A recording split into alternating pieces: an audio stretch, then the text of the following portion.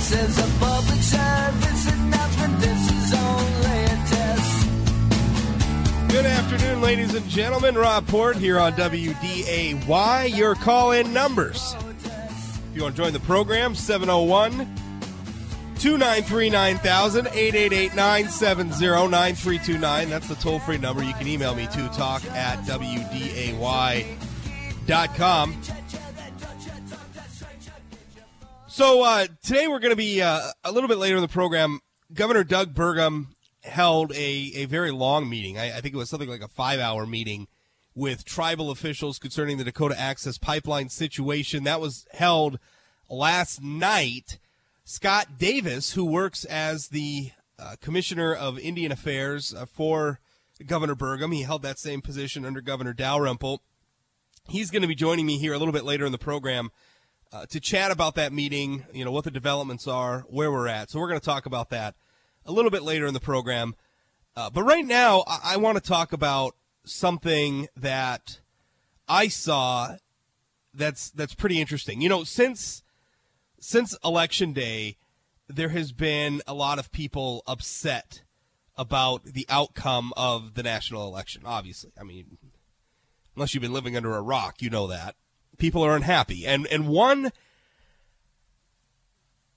very frequent scapegoat for that situation is the Electoral College, right? If people are upset. They think that the Electoral College is some sort of an anachronism, that Hillary Clinton should be president because she won the national vote by, 2+ million votes, whatever that number is. First of all, before we even get into the point of the Electoral College, I think there's 2 points to make about that. First of all, Hillary Clinton didn't really win the popular vote either. She got, 48% of the vote, right? Neither Trump nor Hillary Clinton got a 50+1 majority of the popular vote. Also, Hillary Clinton, her margin of victory over Donald Trump, while, yes, it's millions of votes, we're talking about, some 140 million votes cast in the United States. Her margin of victory was about 2 percentage points over Donald Trump. It was a very, very close election. Now, Trump won the Electoral College, though, so that makes him president. And some people, I guess, think, well, Hillary Clinton got more of the popular vote. She didn't win the popular vote, but she got more of the popular vote, more than any other candidate on the national ballot. Therefore, she should be president.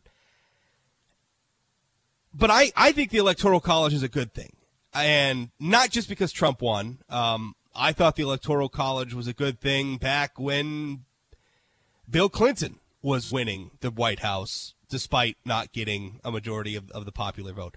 I think the Electoral College is a good thing in the same way that the filibuster is a good thing in that it requires something more than a simple majority to impact national policy, right?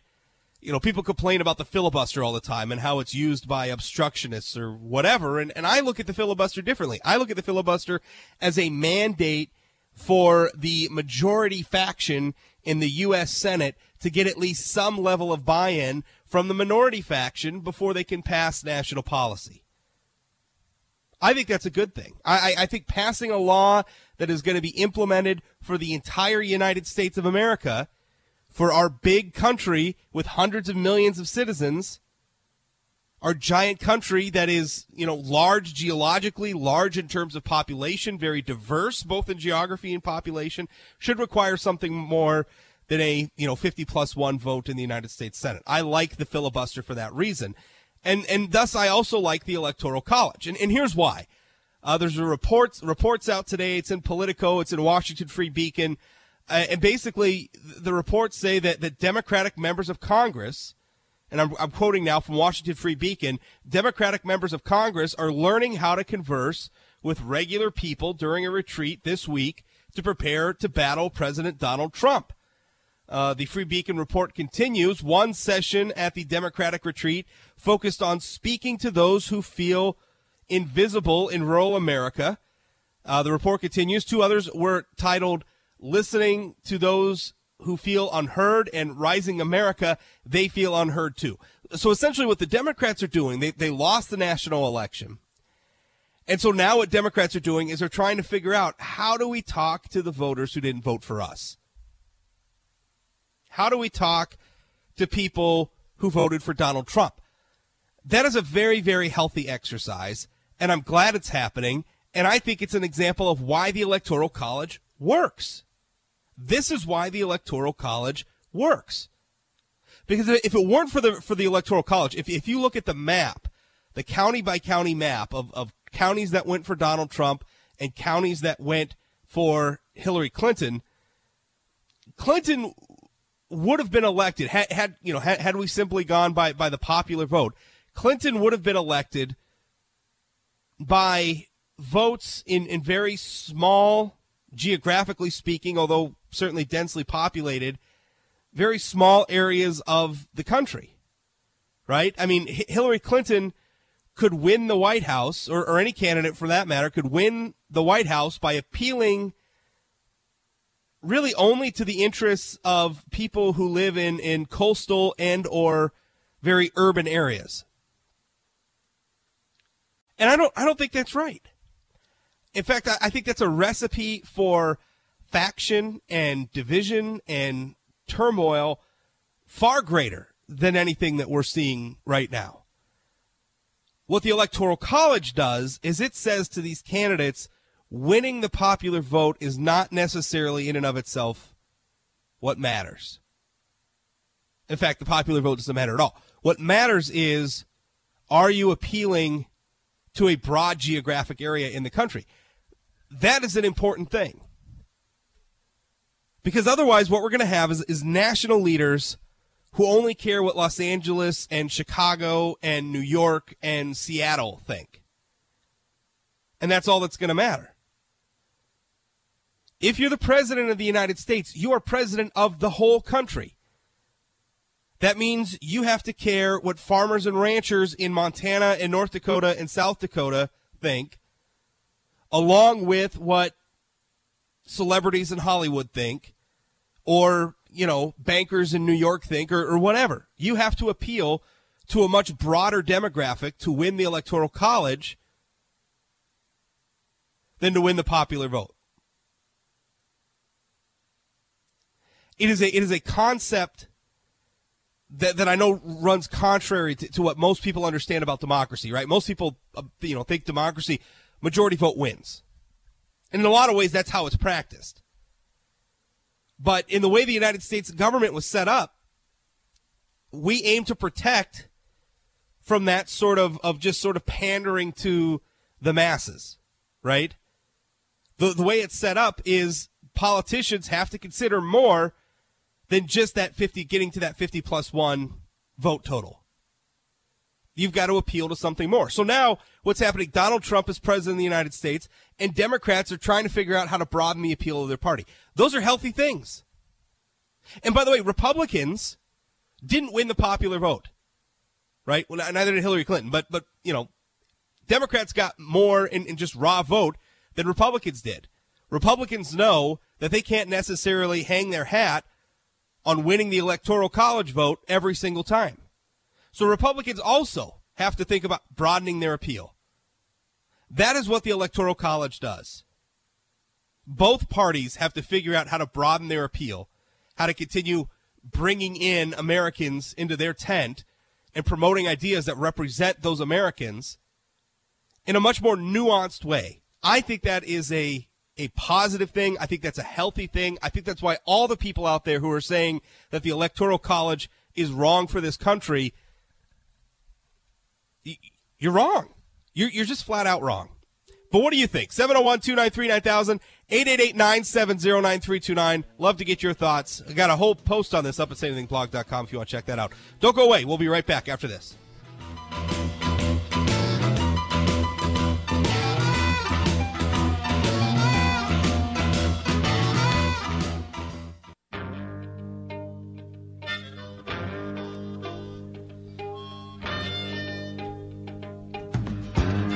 Welcome back. Rob Port, WDAY, 701-293-9000, 888-970-9329 is a toll-free number. Email talk at WDAY.com.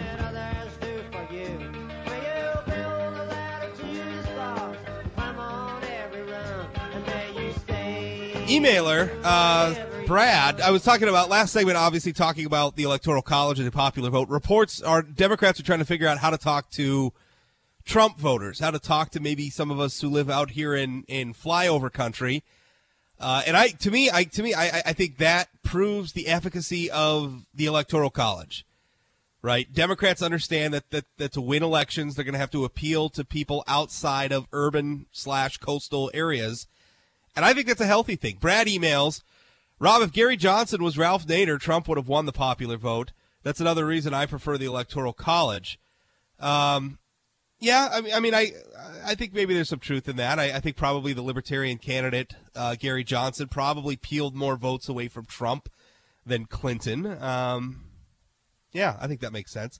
Let's see, another emailer. Lying Hillary got 57 counties, while President Trump got 3,041. Thank God for the Electoral College, where the United States people got liberal people are a bunch of jerks and crybabies and are going to do everything possible along with the liberal mainstream media to make President Trump's life miserable.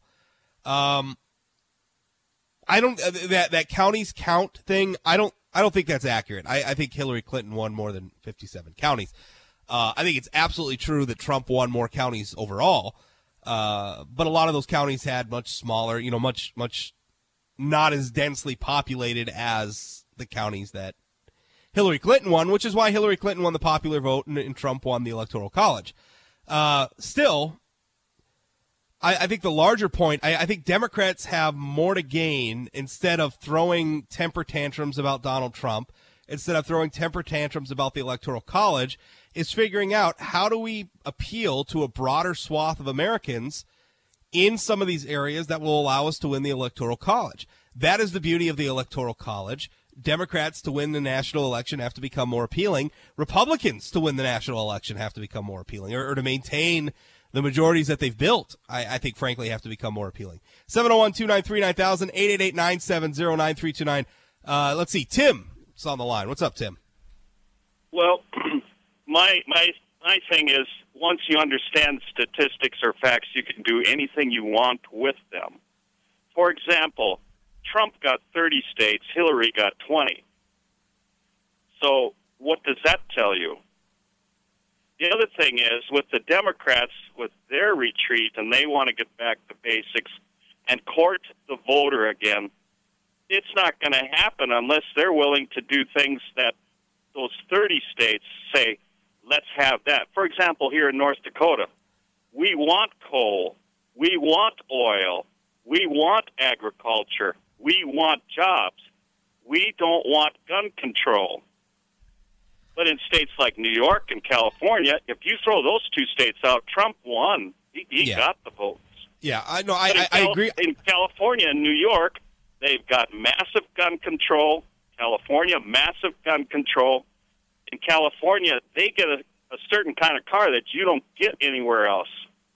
You don't get to do things with oil and coal, and agriculture is highly restricted in California. Same way in New York. So if they want to court the rural voter, the basic voter, they're going to have to change their attitude and their opinions in their party platform. They're gonna have to come back to the center. I think a part of North Dakota, I think, is a really good example of this because, and thanks for the call, Tim. North Dakota voters are not like extremist far right voters. North Dakotans, despite maybe what some liberals or media personalities in our state might want to think, North Dakota voters are not far-right voters. They have a long history of being willing to vote for Democrats. We had an all-Democratic congressional delegation for a very long time. I think the problem is that North Dakotans are very centrist, very moderate, very and very much in favor of certain things like agriculture. We want to be able to use the land. We want to be able to get coal out of the land. We want to be able to get oil and gas out of the land. We want to do those things pragmatically. So the problem, I think the reason why Republicans are so dominant in North Dakota is that the Democratic Party, both at the local and national level, has moved so far to the left that they've left the voters in North Dakota behind. I don't think North Dakota's voting inclinations have changed all that much. I think what's changed is the makeup of the party. The Democratic Party moved so far to the left, there's just no room for North Dakota voters. So if you're a North Dakota voter who might be inclined to vote with Democrats, but you work in the coal industry, or you have family that works in the coal industry, or you think oil development's not that bad, and that oil companies aren't evil incarnate, you don't really have a place in the Democratic Party these days, because that is essentially, I mean, they take that as an article of faith, the left does. That is dogma for them. So, nobody, North Dakota's electoral, even with the Electoral College, North Dakota doesn't have that many electoral votes. So, we don't matter, we're never going to matter as much as, say, Wisconsin. But I think North Dakota is a perfect example of why Democrats are losing. And, the fact that the Electoral College is going to make Democrats, if they want to succeed again at the national level, make them have to moderate some of their positions, then the Electoral College is doing its job, and which I think is the point Tim was trying to make. 701-293-9000, 888-970-9329, email talk@wday.com. North Dakota Commissioner of Indian Affairs Scott Davis is going to be on the program about Doug Burgum's meeting with tribal officials last night. Went late into the night, it sounds like. We'll talk with him about that. Don't go away.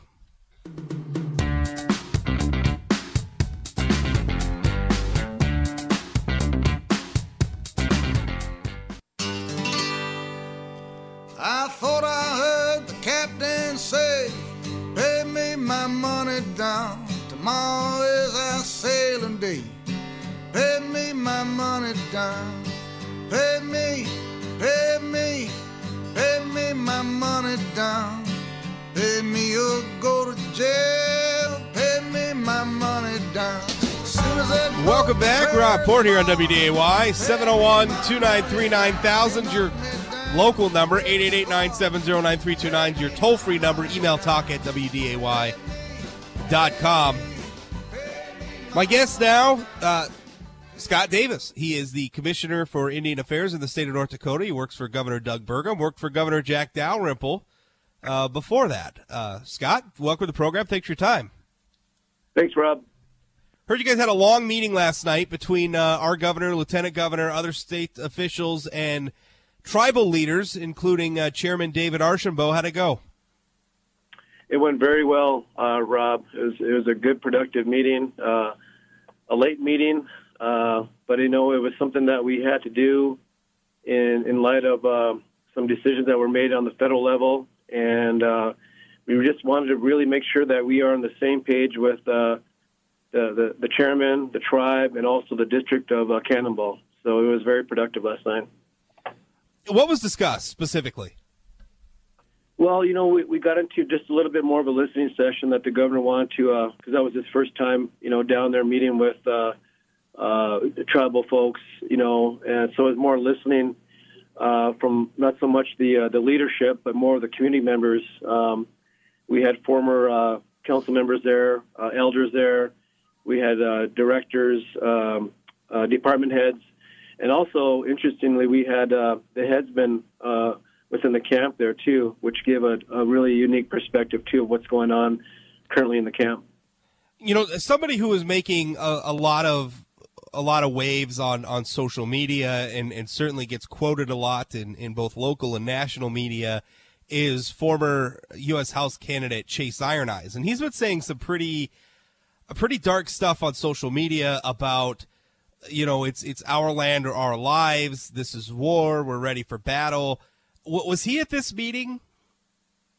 No, he was not.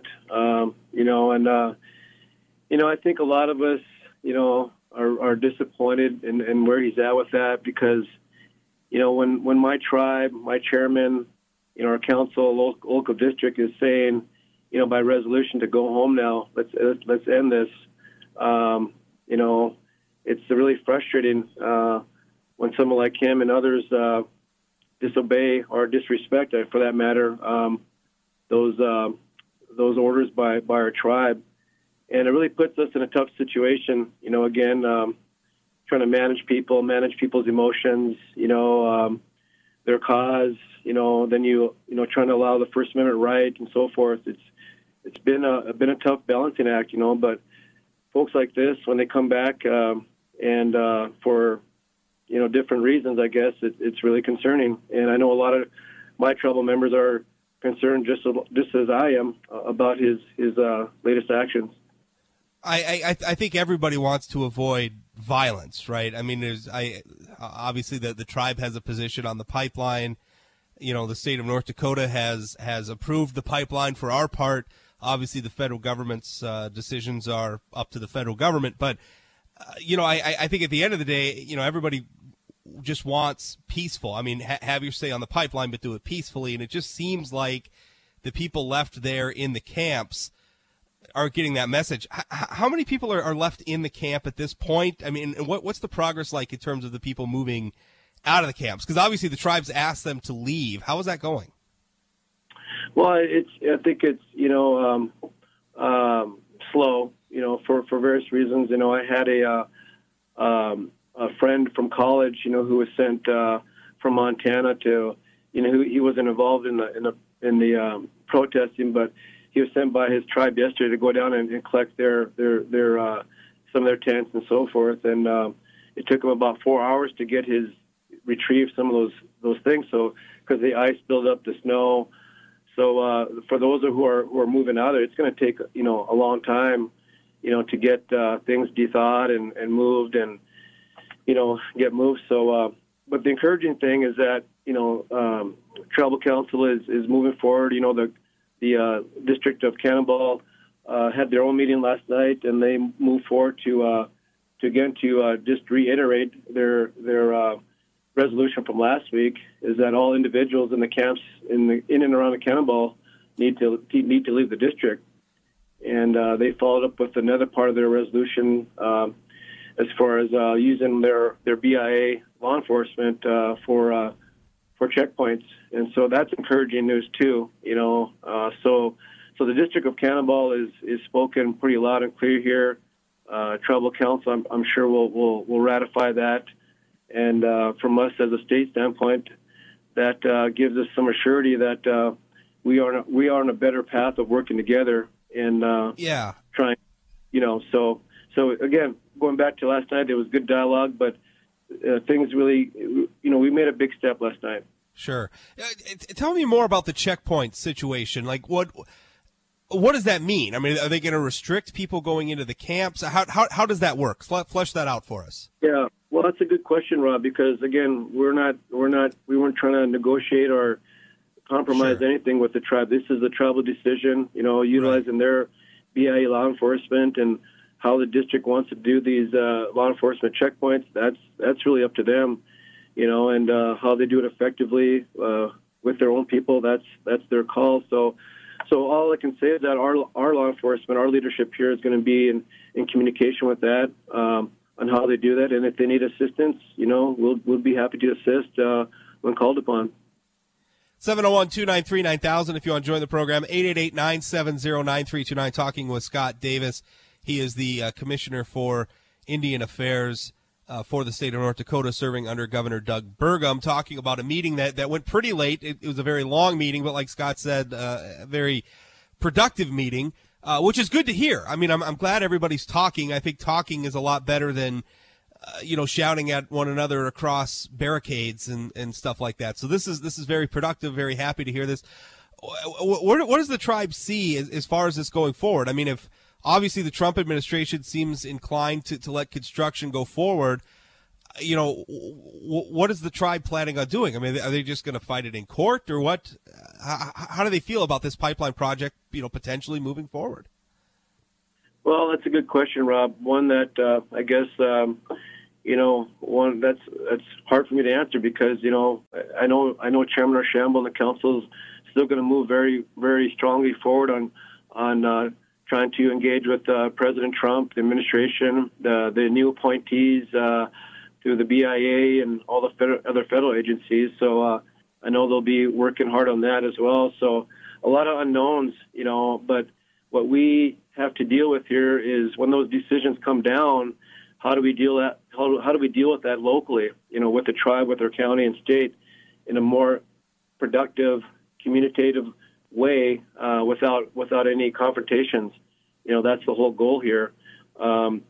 Part of this too is the bridge. The bridge. We had a good discussion on the bridge. What that means to the tribe, historically, economically, and that's important lifeline to the tribe. It's had a big hardship on my tribe economically and safety, ambulance services, and but again, we all agree that we need to work very hard in getting that bridge open as soon as we can.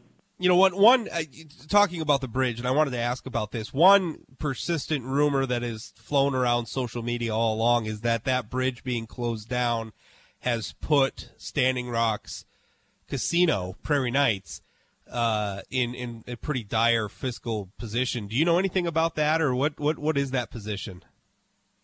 Well, if you're talking overall economics, yeah. I mean, you got goods and services that come back and forth to the tribe. Majority of my tribe shops up here in Bismarck, Mandan for goods and services and so forth. And so it's that going out to casino to play. That's a big reason for a destination for a lot of Bismarck, Mandan statewide people to go down there and play. So yeah, the bridges has been tough on my tribe, and again, we recognize that. I know that. The governor knows that, and we're going to do everything we can to work with the tribe on getting that open as soon as we can. What was there any sort of an agreement? And I know that Governor Burgum was down there with the intent that they're there to listen to tribal concerns. Was there anything reached? Because I know at one point the state had their officials come down. They checked it out. They took some core samples. They concluded that there's still some repairs that need to be made. But then we saw an escalation in protest activities, which kind of had law enforcement saying, boy, we're not really in a position where we could get those repairs done and open this bridge yet.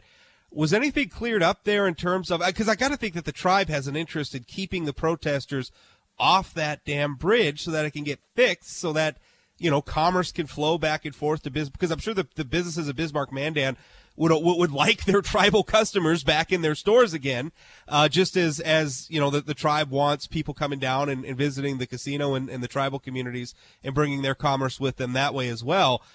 Was there any sort of an agreement or anything reached in terms of working towards getting that bridge open? No, we didn't. There was no agreements or negotiations of that nature, Rob. A lot of it was just communicating, agreeing that, hey, we agree on this issue, we agree on that issue, and how do we move forward, by communicating. And so that was, and I always use the word baby step. We achieved a big baby step last night by communicating, and now we can follow through on those communications. So, but again, you look back at the camp itself, with our weather. I mean, that to me, I think it sets the whole stage. When that place is going to flood, and I say when, as it will. And we all know that. We have to work together on clearing that camp, and how do we do that? We do it by communicating. And I think the other thing that we agreed upon, not by negotiation, but we just agreed upon, is that we don't blindside each other, and that the tribe makes a move, what have you, or decisions, or our offices make decisions, that we don't blindside each other. And I think that's important. We got to communicate on this thing, and whether it's real time, and that was a concern why I brokered the meeting last night, because there was just a kind of a feeling in the air that, there's uncertainty, and, we got to talk. And fortunately, how busy chairman and the governor are these days, it's you got to take advantage of their time, and we achieved that last night. Even though it was a late meeting, we got it done. Well, I think everybody probably on both sides of the issue is glad that everybody's talking, and that is certainly, as you said, a baby step. And frankly, I hope, listen, I don't think we're going to be able to, find common ground on the pipeline. I just think there's some people that just aren't ever going to like it, and there's just some people that just think it's the right thing to do. Right. But, at the very least, I think we can find a way for everybody to express their point of view on this and to have a process that arrives at conclusions without things turning into the sort of violence and protesting and chaos that we saw last year. I don't think anybody wants to go back there, yeah. And Rob, that we recognize that both sides. We recognize that hasn't got us anywhere. All it gets attention, but It doesn't do us good. Doesn't do our local people that live here. Myself, my neighbors. Morgan County, Sioux County. It hasn't done us any good. Standing across from each other, hollering and shouting. That doesn't do anything. I think the energy now needs to be focused in D.C. and that's. I know chairman and the council are doing that, and that's where that fight should be, in the court systems and not out along the Cannibal River. That just is not working. Well, Scott, thank you so much for your time and for your leadership on this issue. We appreciate it. Thank you, Rob. That's Scott Davis, Commissioner of Indian Affairs for serving under Governor Doug Burgum. More to come straight ahead. We'll wrap up the show. 701-293-9000, 888-970-9329 is a toll-free number. Email me, talk@wday.com. We'll be back. Don't go away.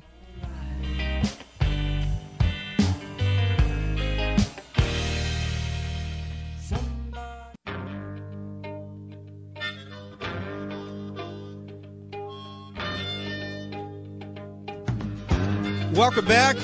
Got a couple of emails I want to get to before the show ends. Somebody earlier had said that Hillary only won 57 counties. She actually won 487 counties nationwide. President Donald Trump won 2,626. Obviously, the county she won had more people living in them. Let's see.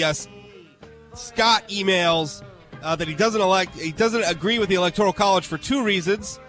And he has a comparison about North Dakota, like if we had farmers in North Dakota whose votes count for more. I think the thing is you got to think of the Electoral College as a process for 50 sovereign states deciding who the leader of the federal government's going to be, not a state election. There's a difference. It's called federalism. Read a little bit about it. It's very interesting. Anyway, I think the Electoral College is great, but we're out of time. Can't talk about it anymore. Hey, Jay Thomas Show coming up next. Remember, you can catch me right here, 1 to 2 p.m., Monday through Friday, or 24 hours a day, 7 days a week at North Dakota's most popular political blog, sayanythingblog.com. Thanks for listening. We'll talk again.